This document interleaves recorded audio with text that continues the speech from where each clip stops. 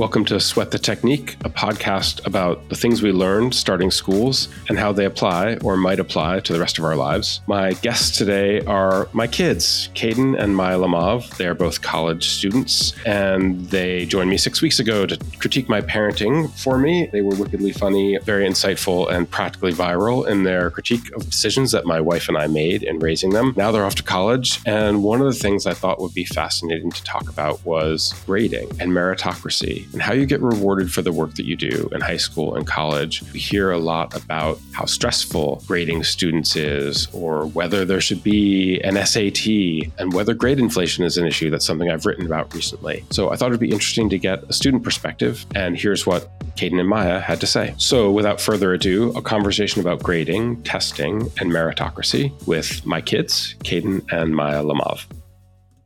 So Caden and Maia, welcome. Thank you for having us back. Yeah, thanks so much. Excited to be back. All right. So first of all, let's talk a little bit about grading, the grades you get. You know, you've spent many years being graded, 4 years in high school, 4 years now in college, Caden for you, 2 for you, Maia. What do you think about the way that teachers grade you, or the things that teachers misunderstand about grading? Maia, do you want to kick us off on that one? Yeah, I think it's interesting in comparing high school and college. It's definitely not what I expected. Now that I'm in college, I feel like I was warned by high school teachers it would be a lot more all business, I guess. And there actually is a lot of, like some of the classes here have, it's called like contract for B. What does that mean, contract for B? So you sign a contract at the beginning of the course, and it's like, if you do all these basics, you will get a B in my course. And you only get lower than that if you break the contract. So there's like a guaranteed minimum. That seems to be different from what you said, which is it's all business, but that doesn't... That's what I mean. I feel like my expectations coming in were a lot different than what I found. You thought the grading would be harder in college, but it's actually easier. That was like people's expectations coming. That was what I was told in high school and everything, yeah.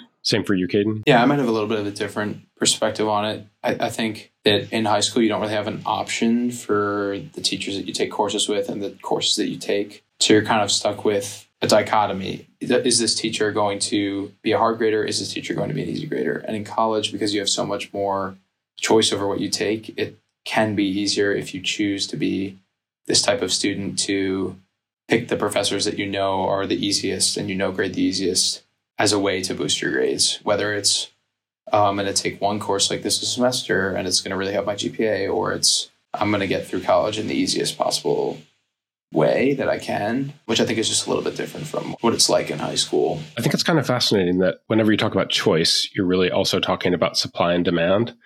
The average grade given in a college course is an A now. And I'm just curious as to whether you think there are professors, you've had professors, you know of professors who deliberately or unconsciously decide, oh, I'm going to make grading really easy. That will make more people want to take my class. You know, that obviously has professional implications for professors. Any thoughts on that? Yeah, I think that definitely comes into play. I wish the average course grade of an A was a little bit more applicable in my college career, but yes, I definitely think there are some professors at any school that want their course to be rigorous and take that into account when they're building their coursing and their grading policies. And there are some professors who just want to ride it out and have people enjoy their course and feel like they're good and nice people. And I think that the best thing you can find is a professor who's both rigorous and creates a course that's enjoyable. But sometimes that's not all that often. Those are definitely the best people to look for. Maia, do you want to weigh in on that, and possibly what other incentives for teachers to be, if you were a really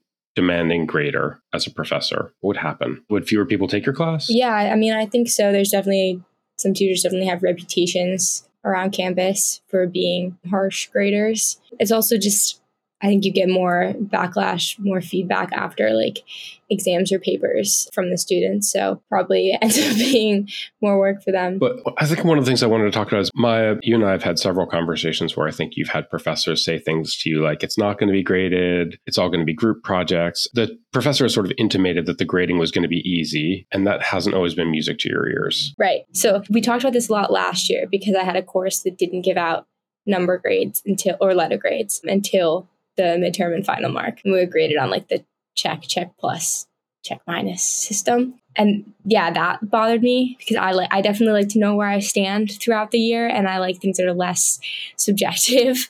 But I also think it diminishes the outliers who are working harder if everybody's kind of in the same boat. Caden, any thoughts there? Yeah, I think that a lot of like systems of grading in school are moving away from meritocracy. You may be happy to know that I actually did read your article that came out last week. And I know you mentioned kind of a shift in American education away from meritocracy and more towards kind of a holistic, everyone's on the right track type of approach. And I think that hurts all students as a whole. It hurts the weaker students who feel like they are on track when they maybe should feel like they're a little bit behind. It hurts the stronger students who either don't get the recognition that they deserve or kind of just become complacent because it's so easy for them to just float along as top performers. And I think it hurts just school systems generally because there's no competitive edge. And oftentimes you just lose like all standards within classrooms. And it just becomes submit whatever you want. Your grade will be within this small bubble of good to really good. And there's no incentive for anyone to work harder or submit work that they're proud of or submit work that means anything to them. So I think one of the arguments that I tried to make in the article was that grade inflation is also grade conflation, which is grades get closer and closer. It's hard to distinguish the people who really do exceptional work. And that makes it feel a little bit like a lottery. One of the major points of evaluation in your lives has been applying to colleges. And did you feel like who got in or how grades were evaluated was a little bit of a lottery? Like, did it feel logical to you and meritocratic, or did it feel more random? Yeah, I think something that I know you also mentioned is like we've lost the SAT and the ACT as the primary recorder of success in high school and the primary reasoning behind college admission. I think my college application was kind of right at the beginning of that process. And it was just interesting to see kind of the variation in test scores and that comparison between test scores and GPA and the courses that you took. And it didn't always seem like it aligned in terms of the admission process, and that so much emphasis is put on, are you the president of this club? Are you doing this? What are you doing outside of the classroom? When in reality, in my opinion, the most important thing is what you're doing in the classroom. So I definitely think, I don't think the college admission process is purely meritocratic or has ever really been, but I think that we're probably moving further and further away from that than we have in the past. Maia, you want to weigh in? Yeah, I mean, I agree with everything Caden said. I don't know if I have too much like specifically to add, but I feel like I had a similar experience, even though I was applying 2 to 3 years after the HIM, where like that was more standard, the test optional, especially after COVID. I mean, it's interesting. You guys only applied 2 to 3 years apart, but the SAT was expected for Caden and not expected when you applied. And I would say even like now that I'm here and have talked to a lot of other people that applied in the same pool as me, it was, I mean, I still took the SAT twice and it was optional to submit, but most people still took it and then decided if they wanted to submit. But I have a lot of friends here who like are from different areas and they didn't take it at all. They were all told you're not going to use it. Don't even bother. It wasn't even offered in some places. So that was definitely a difference it wasn't even like mainstream in a lot of places. Interesting. Have you ever been aware of a time when the way that you were graded affected your behavior in class?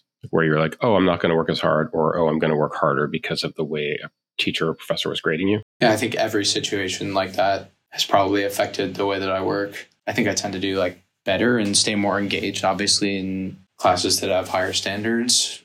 But it's difficult, even as someone who, like, I consider myself to be a hardworking and passionate student. But when you lose standards, you just lose. There's no incentive to put in your very best when 60% of your best gets you the same grade as 100% of your best would get you.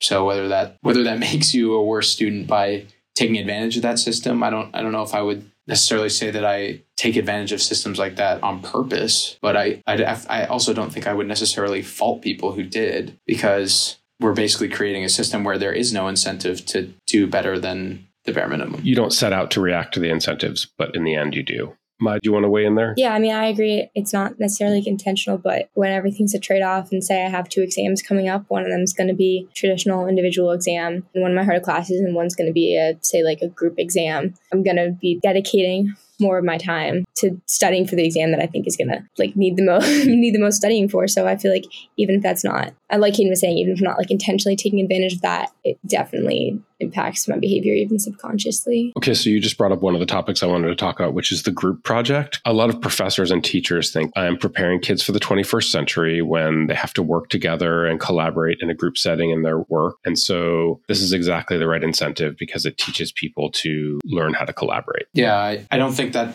works. I think that you get to the real world and you work in groups with people who all care. And the difference is, in my opinion, you're in a group of 4. Your incentive is basically to be the most average contributor to that group. If you contribute the least, you are the least popular person in the group. Everyone kind of hates you because you do your slides at 3 a.m. the night before the presentation. If you are the most engaged in the group, you're kind of just angry the whole time because no one's putting in the same amount of effort as you. You end up doing 80% of the project yourself, and you're like adjusting other people's slides and all this stuff. And so the incentive is kind of just to do your own part and then just pray that everyone else does theirs, or that the one person does everyone else's part. And then you either get all 1 grade, or, and this is what a lot of professors like to do, is you submit a sheet that's peer reviewing your partners, and this person did their work well and this person didn't. But in reality, no one's going to say that the person who didn't do the work didn't do the work. So it doesn't really do anything. But I think group projects are, for lack of a better term, kind of dumb because no one is really putting in the level of work that they would if they had to do it on their own. Yeah, I agree with what Caden was saying at the end. Professors underestimate the social aspect or group mentality of 20-something-year-olds in terms of like the critiquing each other. I just don't think that's necessarily going to work out. But I do think it was interesting. Recently, we had somebody come into one of my classrooms and talk about how, as an employer, the number one thing they look for in an application is collaboration and not what classes you've taken, not how well you did in them. And I would love to know if that is representative because that was shocking to me, to be honest. Were you skeptical of that, or when you say shocking? Well, a little bit. I'd never talked to anyone about that. I'd always kind of assumed that like the most, if I was to apply to a research opportunity, that it would be the prior experiences I've had, not ability to collaborate. Like it was talking about like group projects and things. So I don't know. I was a little bit skeptical maybe, but I've also never been in that world or that position. But also I think I hear you both saying that the dynamics of group projects don't really encourage you to collaborate in the way that an employer, it doesn't really match what an employer would ask you to do in a work setting in terms of collaboration. Can I just ask, I actually wasn't aware that a lot of professors use the tool that Caden was asking, where you like mutually grade your peers. Is that typical for you too? Sometimes. I mean, I wouldn't say all the time, but maybe in 50% of my classes or 50% of the group projects I do. And are people honest? No. I don't think so. Tell us some stories without naming names about what happens when peers grade each other in group projects. I mean, most of the time as other college students, I would say most people just give each other the 10 out of 10. I don't think most people are very critical of each other, don't want to make enemies, don't want to give anybody a less than mediocre grade. I mean, I do the same. I would say like when I'm filling out like an evaluation, I'll always give a pretty high number. I think the biggest issue that I see in it is, let's say you're in a group of 4, there's only 3 other people. So if your grade is different from the other 3 people, then you can basically say, oh, one of these 3 people graded me poorly on the peer review. You know why? Because that's the only way that your grade could really be different. So it only really works if you don't know what other people got as a grade. But I think generally it's just... Well, I don't know how... Caden, are you saying that your evaluations are giving each other an actual grade and those are taken into account by the professor? I don't. I have no idea how professors generally use them. Generally, how we do it is the professor will send out, or they'll give us a paper and you basically fill out for each group member. Did they do the task for this and this and this? And you give them a ranking, essentially a 1 to 5 or something like that, or a check or no check or something like that. I don't know necessarily whether professors use that data often to adjust grades or whether they kind of just want to get a sense of what's going on in the groups. But if you don't know that, like, so the 3 of us are on a group project and you guys get an A and I get a B, I'm smart enough to figure out there's only one way I would have gotten a B and you guys gotten an A, given that the professor doesn't really know who did what, which is one of you guys said something about me in the evaluation. I think professors assume that no one shares their grades and everyone's so private. And like, honestly, from what I've found, like I have no problem sharing my grades. You probably meet 10% of people who are like, I don't talk about my grades, and everyone else is immediately telling you exactly what they got on the project. So it goes very quickly to like, you know exactly what's happening. And the professors, I feel like, often maybe think that no one talks about their grades in the way that they do. I'm not going to break the code of the student to student code of like, I'm not going to say anything bad about you to the boss, basically. That might be the real workplace dynamic. Yeah. And I think professors underestimate that. So let's talk a little bit about what should grading look like. Let's start with college, because you guys are both college students. What should it look like? How should it be done? What should be graded? Like, at the beginning of the semester, you walk into a classroom and a professor says, you're going to be graded on 50% participation. There are going to be 5 small tests. There's going to be 1 giant test. At the beginning, there's going to be, like the decisions they make about what matters and what doesn't. What's the right formula? What's the right approach to grading for a professor? I think the biggest thing that changes when you get to college, obviously, is the amount of graded assignments decreases dramatically. Very unlikely do you find courses where you have nightly or even weekly assignments like you might in high school. And so your grades are primarily based on, you're either in a paper-based course, you're in an exam-based course, or it's some sort of a mix. But generally, your final grade is based on somewhere from 5 to 8 total grades, which means a lot of weight is put on each assignment. So I think something that I've found really valuable is high standards with availability of doing extra work to increase your grade. For example, I had a history professor who basically said, you don't know how to write a college history paper yet. It was an intro history course. I'm not going to name the professor, but he's one of my favorite professors at Hamilton. Taught me more than any other professor that I've had about how to write. And this was the first intro history course I took. And he basically said, you're going to get a C on this first paper. Very few of you will get better than a C because you have no idea how to write a college level paper, specifically history. And he said, what I do in my class is if you put in the work afterwards and rewrite the paper, I averaged to 2 grades. So the other thing that happened was that C did not necessarily reflect in the final grade. I think I actually did get a C or a C plus on my first college level history paper. I don't think that actually reflected in the final grade. But the point is, I think it's important to have high standards, but to say we're not perfect. You have the chance to, if you show me the effort in revising your work and it's real and you show that you care, to then be like, I will average these grades or I'll bump your grade a little bit. I think that's fair and often helpful to keep students engaged. So how many papers did you rewrite for that professor? Well, I rewrote them all because even if you got a B plus and you rewrite it and got an A, your grade on the paper goes to an A minus. So, and it's not always like a full rewrite. Oftentimes you're just making kind of large scale edits to the sections that he gives you pointers on. But the incentive was to rewrite the papers because you could improve your grade. Were there people who didn't write their papers though? Yeah, absolutely. Absolutely. It's kind of interesting because I read this book. It's this journalist who he went to Harvard and he describes this professor at Harvard who said at the beginning of the semester, I'm going to give you 2 grades in this class. One is your reality-based grade, which is like, this is the quality of your work based on the standards of the profession and the field that you're in.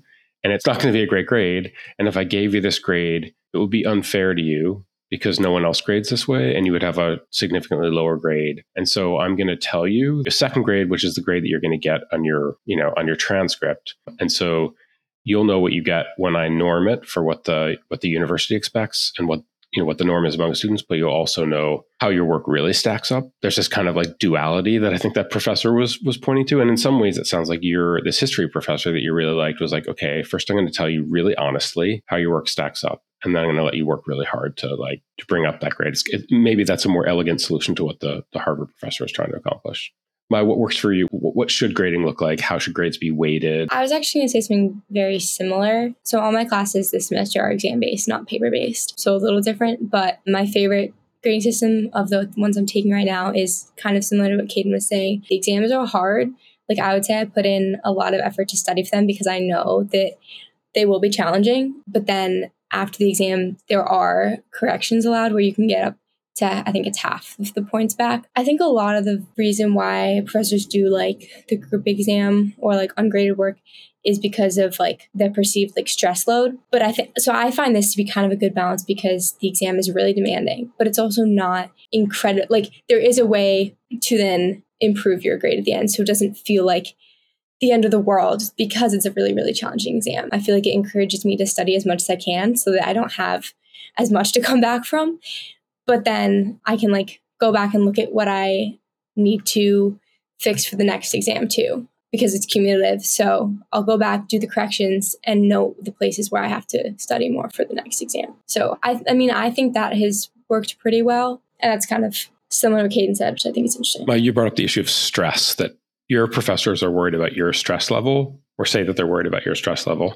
Are you guys stressed? Like, you're both at demanding selective schools. Do you feel stressed? Do you feel more stressed than you should be? What do you think about, you've read the research on stress in my article. What do you think about what's the right level of stress? And do you feel like college is too stressful? I think it's really interesting because I was just talking about this with a few peers. And first of all, I think it depends on where you went to high school and what that experience was like. Because when we were comparing stories about college, I think we had really different ideas about how demanding and stressful it was. I think I did a lot of work in high school compared to other people. So I honestly find my workload now probably comparable, some weeks even less, but some people find the workload here incredibly higher. So I think some of it just depends on what your high school workload was like. So I think I don't know. It's hard to compare with people. Can I ask you a question though?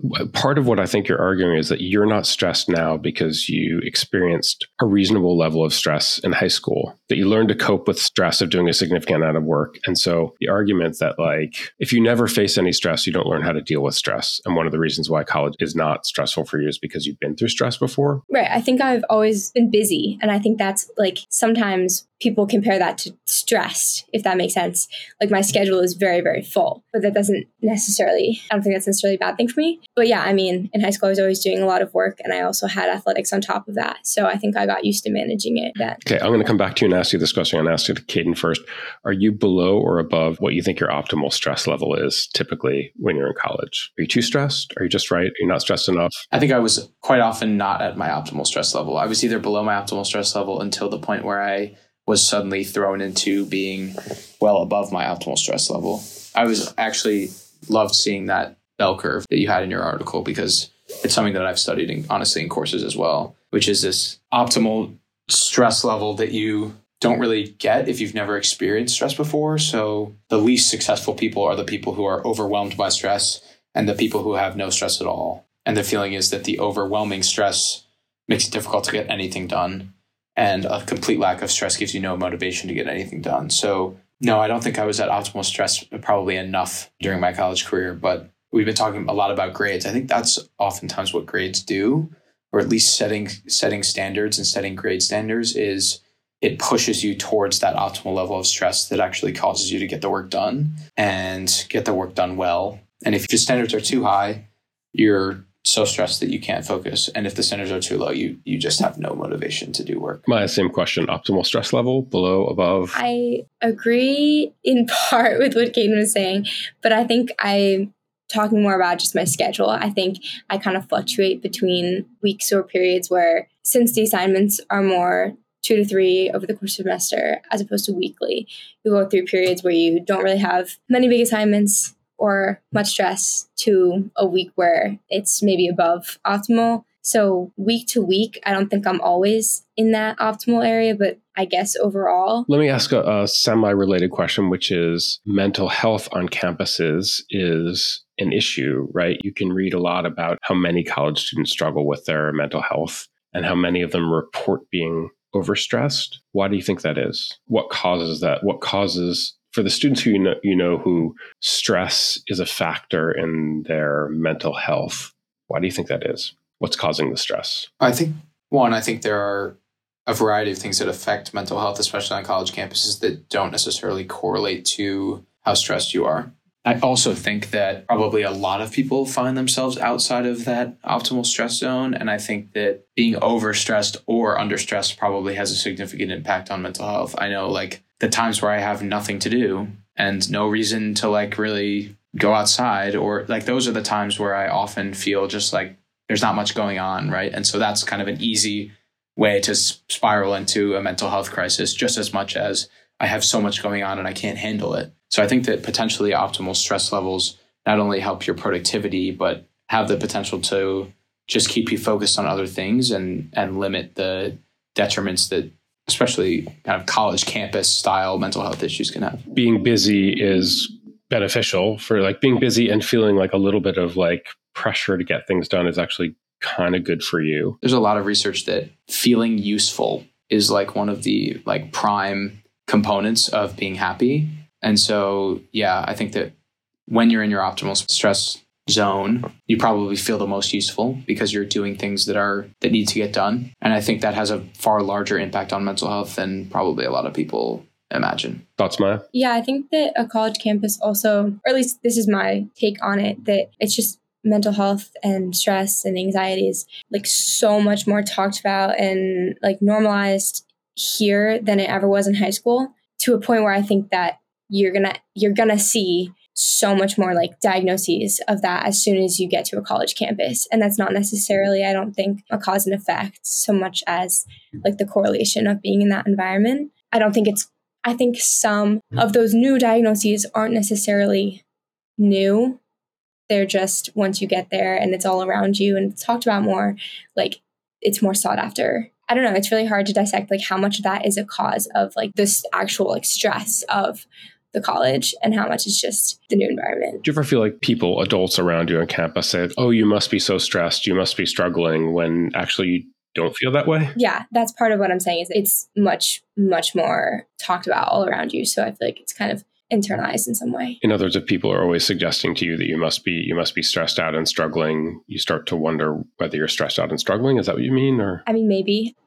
I don't feel like that personally, but I can see that as a possibility. What I wanted to jump in with is that I also think that on college campuses, specifically on college campuses, kind of like the ones that Maya and I spend our time on, there's almost a culture of like, you shouldn't be having fun. You should be working all the time. And I think those people are the most miserable people in college.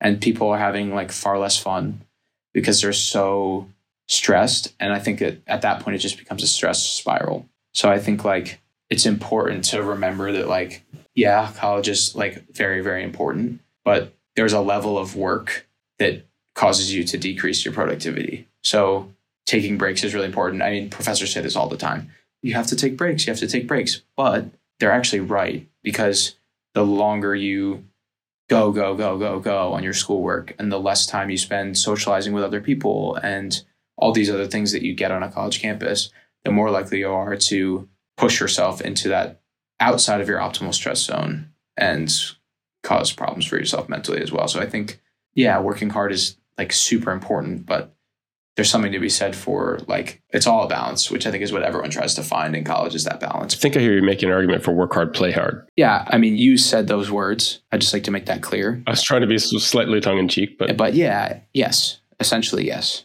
to the extent that that's legal to say here. All right, so I'm gonna put you guys in charge of some things and let you make some decisions here. So I'm going to give you a series of jobs. Your first job is you are the superintendent of a school district, and so you get to set grading policy for all the teachers in the high schools in your school district. You can do anything you want to make grading optimally fair, motivating, balance the right level of stress. Probably want to give some time to this decision, but you don't have that luxury. What are you going to do? What should your high school's grading policy be? The first thing I'm going to do is I'm going to standardize by department, because I think that you have to have different grading policies in different subjects. I think that's just like, it has to happen. You can't try to put one grading policy in a math classroom and have the same grading policy in an English classroom. But what I think is difficult is when students take different courses from different teachers in what they see as the same department, expect similar grading policies, and come up with different standards within that department. So I think that focusing on the departments individually is the important part. And I think the most important thing is like, students need to know where they're at. There's so much fear of like putting a number to something. Like, students should know the percentage that they got on an assignment. And then I think, yes, you should be given an opportunity to potentially rectify that if it didn't go your way. But there should be at least a standard to the point where you should always know where you are. You should always be able to communicate that to your teacher. You should be able to say, I think I am slightly behind where I need to be. I think I'm right on track. I think I'm even a little bit ahead of the game. And I think that brings students more towards that optimal stress level that I think is key. When you say standardized, do you mean that like all the teachers in the math department, we're going to calculate the median grade that they give and the standard deviation? Is that what you mean by standardized? And or would that information be useful to you as a student? I was going to say that I think that's like super helpful for me, because since it's not standardized in terms of like what is a acceptable grade, it's hard to tell. In some classes, everybody is getting a 95. And in some classes, the average is around an 80. So maybe you receive back like an 89. How good of a grade that is. It's like so hard to tell sometimes. So I think it's really, really helpful when I can get the stats back after an exam, especially like the first exam with a professor, when you're still trying to figure out what type of grader they are, what type of expectations they have. I think that's really helpful in knowing where I stand in their eyes, because not that students at the top should stop working, obviously, but knowing that you're on the right track versus seeing that everybody's in that same boat, I think like would affect my behavior differently. I agree with Maya that I really like when professors do that. I also really like statistics. So it's just always interesting to kind of look at the stats in that way. But I think it also keeps teachers and professors accountable, because you're basically saying, here are these exam grades. The average was a C. And suddenly students as well, let's say parents, if parents get this information, and the teachers themselves can say, okay, did students randomly do very poorly on this exam? Or did I miss something? Did I not teach them something that they needed for this exam? Am I writing exams that aren't applicable to the coursework that we're working on? There are all these things that, and I think teacher accountability is something that is like super important. That's like very rarely talked about, but there are all these things that the stats can give you that can't be given in any other way to keep teachers accountable. So I think that that's, sure, throw that in what I would do is every exam and every paper should have statistics attached to it when you get your grade back. I think it's just better for everyone involved. So I'm hearing clarity early and often on grades, that like it's not helpful when someone doesn't give you a clear grade at the outset because they're trying to take pressure off you. It actually puts pressure on you. You'd rather know early, you'd rather know clearly, and descriptive statistics, context statistics would be useful for you as a student, and also would tacitly hold teachers and professors accountable for making sure that there was some parity and comparability and standardization across the way that they grade. Yeah, I think if I could also just add one more thing that the numbers help with is, like, I think teachers play a role in, especially for, let's say, like bottom quartile students on average, our teachers play a role in keeping those kids on track, obviously. But I think that as a teacher, if you see that number and you see the number attached to it and you say, okay, this student is in the 10th percentile on this assignment, I need to send this student an email, right? And I need to say, whether you're saying, is everything all right at home, or like this and this and that, do you want to set up a meeting? It's a lot easier for a student to say, yes, I'd love to set up a meeting, than for the student to reach out individually and say, obviously this went poorly, I'd like to set up a meeting. Obviously that shows some student initiative, but I think that especially in younger students, it's really important for a teacher to keep an eye on that. And I think the numbers can only help. It mutes the signal for teachers too, which is if they give everyone roughly the same grade, even if they don't intend it to be, cause them to be less aware of the students who need them to step in and say, what's going on here? Let's address this. So in addition to muting the signal for students and for society, like it mutes the signal for teachers too. I think I hear you saying. That's super interesting. Okay, the second job I'm going to give you is you're the Secretary of Education now. There isn't really any job in the country where you can make a policy decision on SAT and or ACT, right? It's a fairly decentralized decision. But let's just assume as a Secretary of Education, you can make a decision for public universities. Should the SAT be required? What other sorts of testing should be required? Design a college admission testing regime or lack of regime for fairness, equity, meritocracy, etc. I think Caden went first on the last one, Maya, so maybe you start on this job. Yeah, it's such a hard question because I think that there should be some sort of standardized test in the process because, I mean, like we were talking about, every school, there's no standardization in terms of what is the average grade in schools. Like down to a teacher level, there's no goal median score on an exam.